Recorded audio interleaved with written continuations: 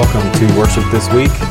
This week we are going to discuss an interesting topic based on an article from a couple years ago, and also we're going to preview our upcoming service for this week, which will be December 13th, Sunday morning. So jumping right in, I want to start with 1 Corinthians chapter 14 before we get into this blog article that I want to share and discuss with you. But 1 Corinthians 14 verse 40, just one verse, it says, all things should be done decently and in order.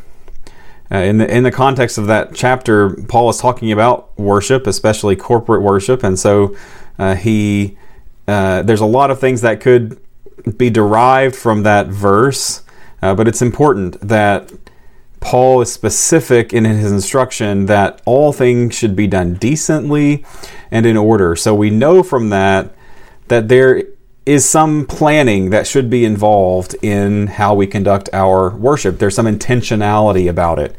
It's not 100% spontaneous.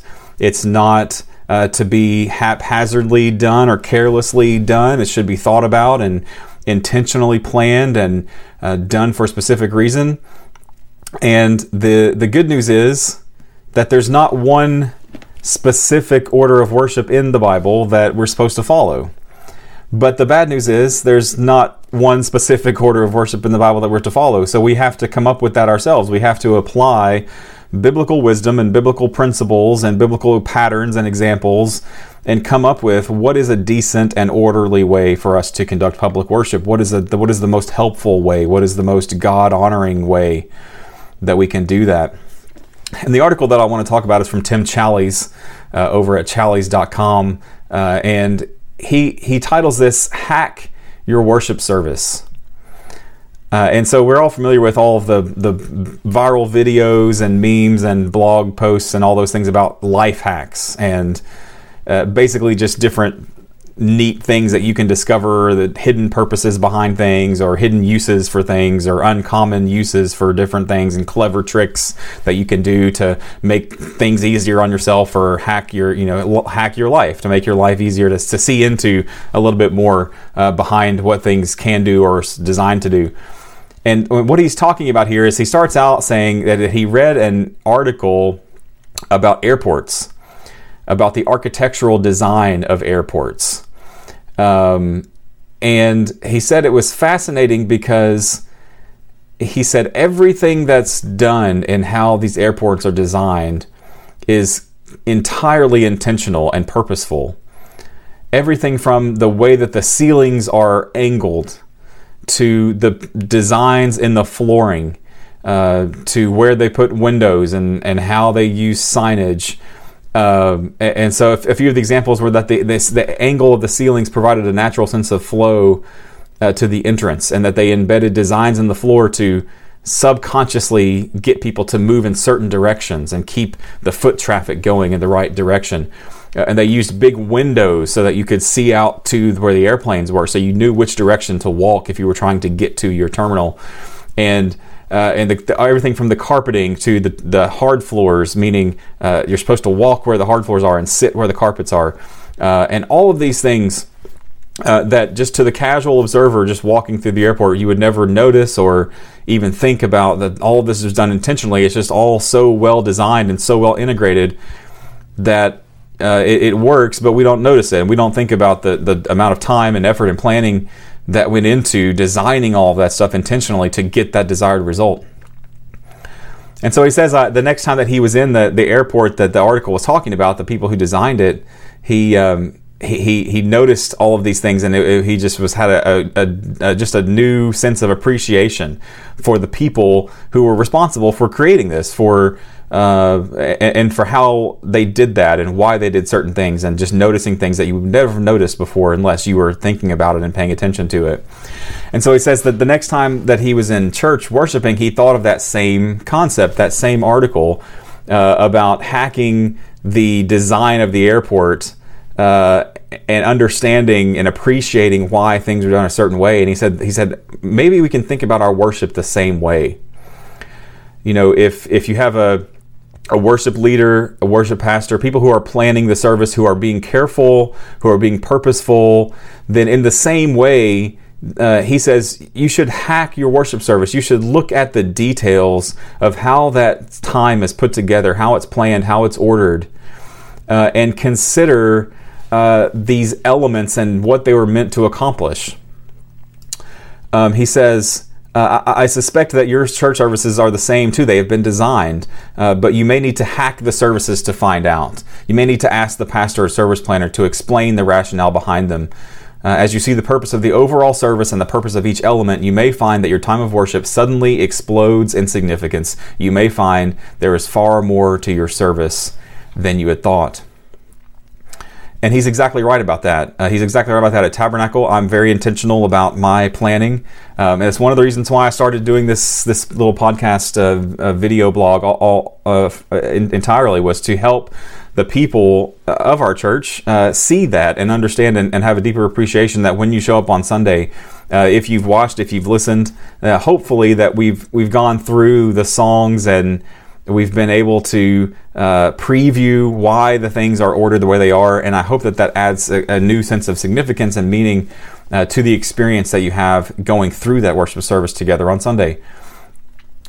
He says that the service tells a story that begins with the call to worship and closes with the benediction.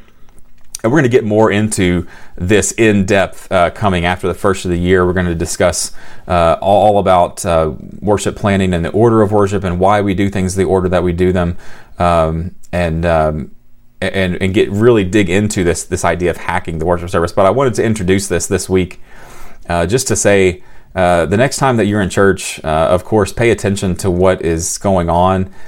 Maybe understand that this scripture reading came before this song, or these songs came together, or the whole service was ordered in such a way on purpose to help us walk through the gospel and to tie maybe some themes together, to bring out a scripture reading, to bring out a certain aspect of what a song is communicating, to help that particular verse or that particular line or that particular theme or idea dwell in our minds just a little bit differently or a little bit more than other things, or any number of details like that. But his overall point is just that he says in a well-planned worship service there are no redundant elements. If every element is planned, every element is important, which leads to an important point of application. People who show up late are missing part of the story, and many do. People would never miss the opening credits of a film or the first chapters of a novel. You wouldn't just skip past the first 2 chapters of a novel. And so he's saying just be intentional about your participation in worship, because your intentionality on the participation side will complement the intentionality on the planning and design side, and really bring out the importance of the worship design, the worship planning. And he says, and the next time you're at church, consider your service and consider the importance of design. Enjoy the service as an experience carefully planned to lead you to your God. And that really is our goal. It really is my goal. The way that we worship shapes the way that we collectively and corporately speak to God and hear from God. And so we take that very seriously, and we want that to be meaningful and significant. So if you have time, head over to challies.com, CHALLIES.com. You can just search on his site, Hack Your Worship Service. It's from March 12th of 2017. But just read the whole article. It's really good. Just a really interesting take on my side of the relationship here, on my side of the roles of worship planning. I of course think about all these things constantly, that how intentional and well designed it is. But he took it from the pew side, from the congregation side, and said, hey, we need to. It would really help your experience if you thought about that and thought about the intentionality that's into it, and if you look for it, you will see it and appreciate it in a different way. And I totally agree, and I commend this to you, both the article itself and just his main point. As we look forward to Sunday, December 13th, as we worship together at the third Sunday of Advent, and we'll begin, of course, with our Advent reading, which is kind of filling in for our call to worship, serving as a call to worship, but also with the significance of lighting the Advent candle, what that means. But this week we're reading from 2 Peter chapter 3. This year I decided to really focus heavily with our Advent readings on the second coming. Historically, Advent has been a time of waiting, a time leading up to Christmas, where we emphasize both the second coming of Christ, the second Advent, if you will, and the first Advent leading up to Christmas. So we're remembering and celebrating the first coming of Christ while we're also anticipating and have that period of darkness and waiting as we consider the coming of Christ again, the second coming. And so this year, oftentimes our Advent readings will come from Old Testament prophecy and other texts that help us sort of relive that anticipation up to the birth of Christ and then celebrate that. And so this year I really wanted us to think about the second coming of Christ and the hope that we have to live in what is really a period of darkness. The world will not be made new again until Christ returns. And so in a lot of ways we are living in a time where it's already and not yet. That's the phrase that gets often used about our eschatology, meaning the study of the end times, the things that will happen at the end of time. But we call it inaugurated eschatology because it's already and not yet. It's already begun. The events have already started. Jesus has come once, and he has inaugurated the second covenant and the church age, yet he is still going to come again. And so he's already come, he's already fulfilled much of his purpose in the gospel, but he has not yet fulfilled all of it. And so we await the consummation of all of his plans. And so we live in that tension. We live in a time of darkness, and we celebrate the coming of light into the darkness as we anticipate the perfect light, the perfect redemption being completed when Jesus comes again. But 2 Peter chapter 3, it says, "Do not overlook this fact, beloved, that with the Lord 1 day is as 1,000 years, and 1,000 years as 1 day. The Lord is not slow to fulfill his promise, as some count slowness, but is patient toward you, not wishing that any should perish, but that all should reach repentance." And then it goes on, and we're going to close with verse 14 and 15. It says, "Therefore, beloved, since you are waiting for these, be diligent to be found by him without spot or blemish and at peace, and count the patience of our Lord as salvation, just as our beloved brother Paul also wrote to you according to the wisdom given him."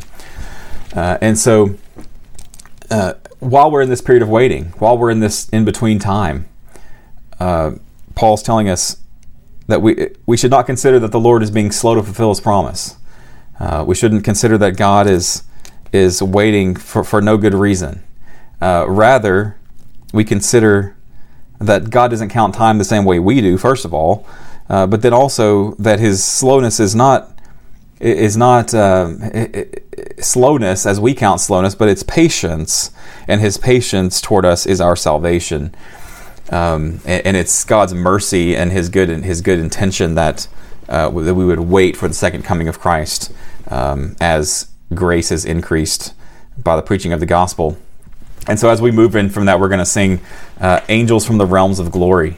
And so as we connect that to the first coming of Christ, because he came, because he lived and died, we have the gospel. And so we're living in this time of proclamation of the gospel. It says that he doesn't desire that anyone should perish, but that all should come to the knowledge of the truth and repentance. So we look back and we sing about the implications of the first Advent.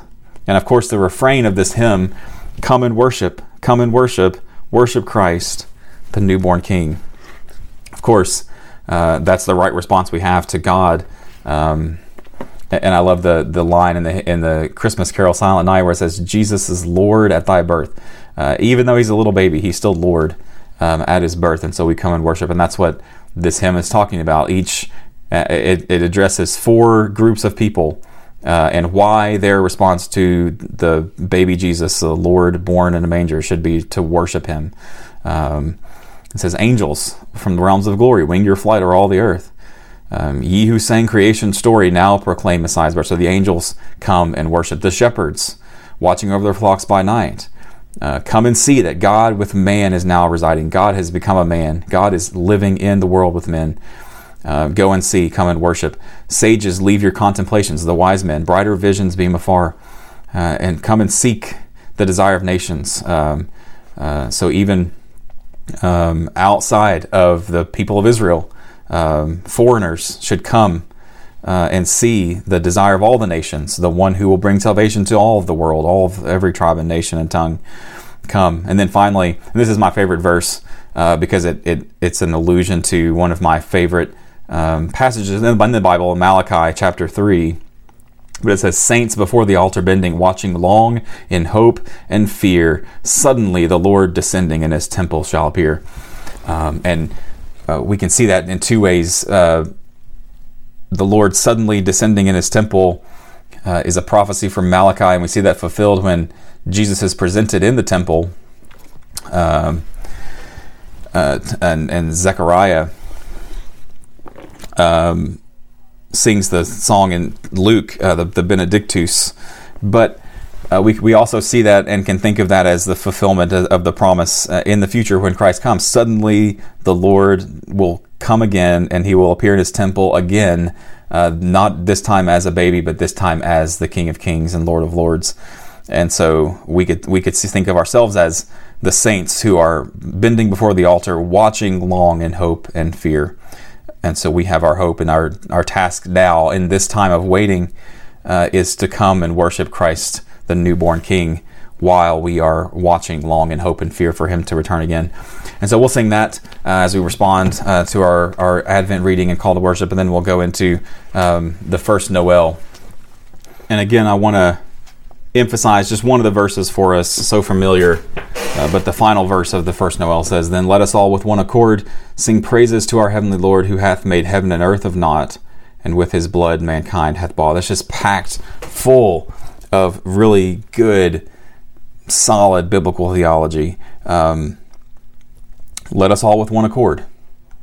The importance of corporate worship being a unified corporate expression of our worship, that we all sing together with one voice and one heart. We sing praises to our heavenly Lord, the Lord who made heaven and earth of naught.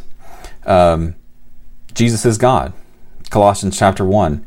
All things were made through him and by him and for him. Jesus the Son, God the Son was with God the Father at the creation, and God the Spirit, the Trinity existing in eternity, and God, Philippians chapter 2, emptied himself to become a man. That's what we celebrate the incarnation at Christmas. But the same God who made heaven and earth of nothing, with his blood mankind hath bought. We have just a really simple statement of atonement and the gospel. And so just packed into one verse of a hymn. And if we don't think about it, and if we just sing it because it's a familiar Christmas carol, how easily it passes us by. But every phrase of that one verse is rich and packed with rich truth that I think will help us as we worship to just remember the goodness of God, the greatness of God, what he's done for us. And then, of course, we'll have our prayer and our sermon as usual, and our closing song this week will be O Little Town of Bethlehem. I want to pick another verse of this one and just kind of talk about just again how rich it is. How silently the wondrous gift is given. So God imparts to human hearts the blessings of his heaven.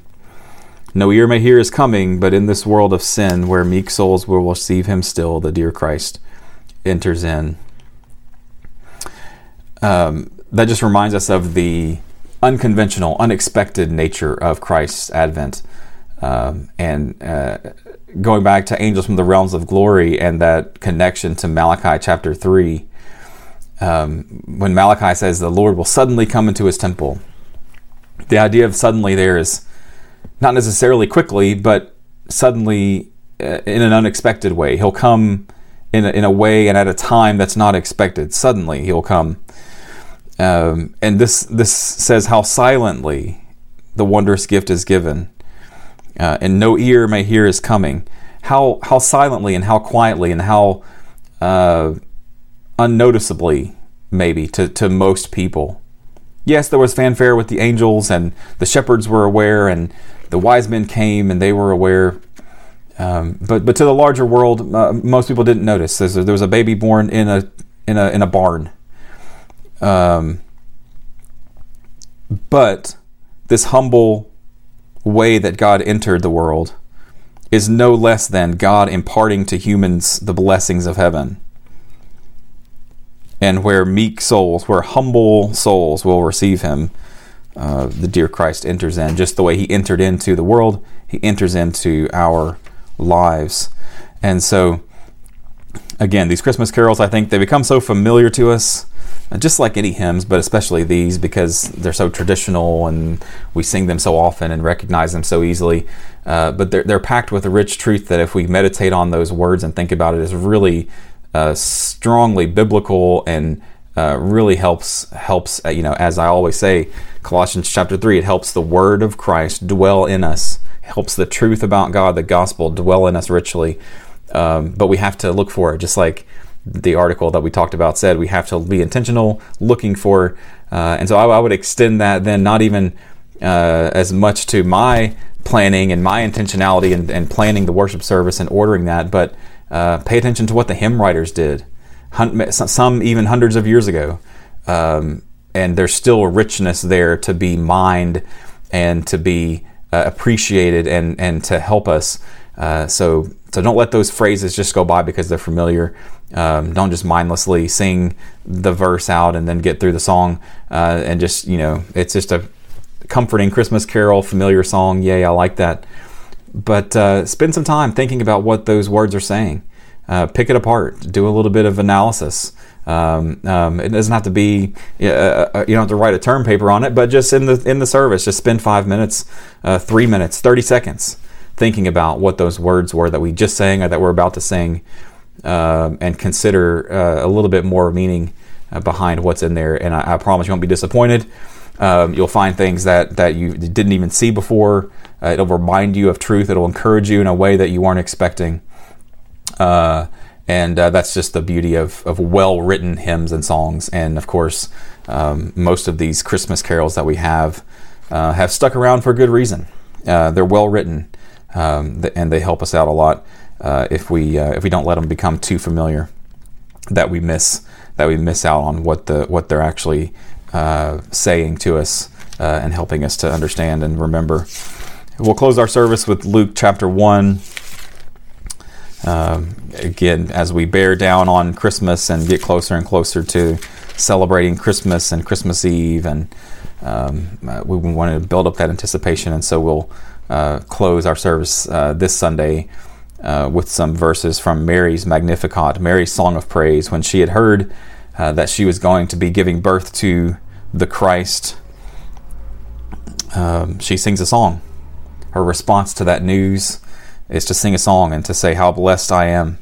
My soul magnifies the Lord, because the God, my Savior, has looked on me, looked on the humble estate of his servant. And from now on, generations will call me blessed, because he who is mighty has done great things for me, and holy is his name. And his mercy is for those who fear him from generation to generation." So that's what we'll leave on.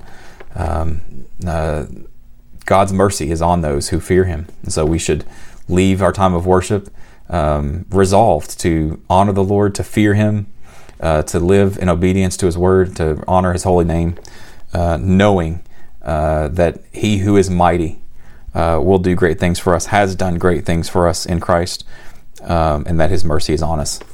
So it'll be another great week of worship, another opportunity, as it is every Sunday, to gather with God's people. I hope to see you there, Tabernacle family, or if you are staying at home, then I hope that you will benefit as well from the recorded service. And again, hope everyone is having a great holiday. We missed a couple of weeks on the podcast, and then I think we'll have one more before Christmas next week, and then take a couple of weeks off again for the Christmas holidays and be back at the first of the year. Thank you so much for watching. Thanks for listening. Appreciate it. Again, we're here to equip and prepare worshipers at Tabernacle. Hope everybody has a great week.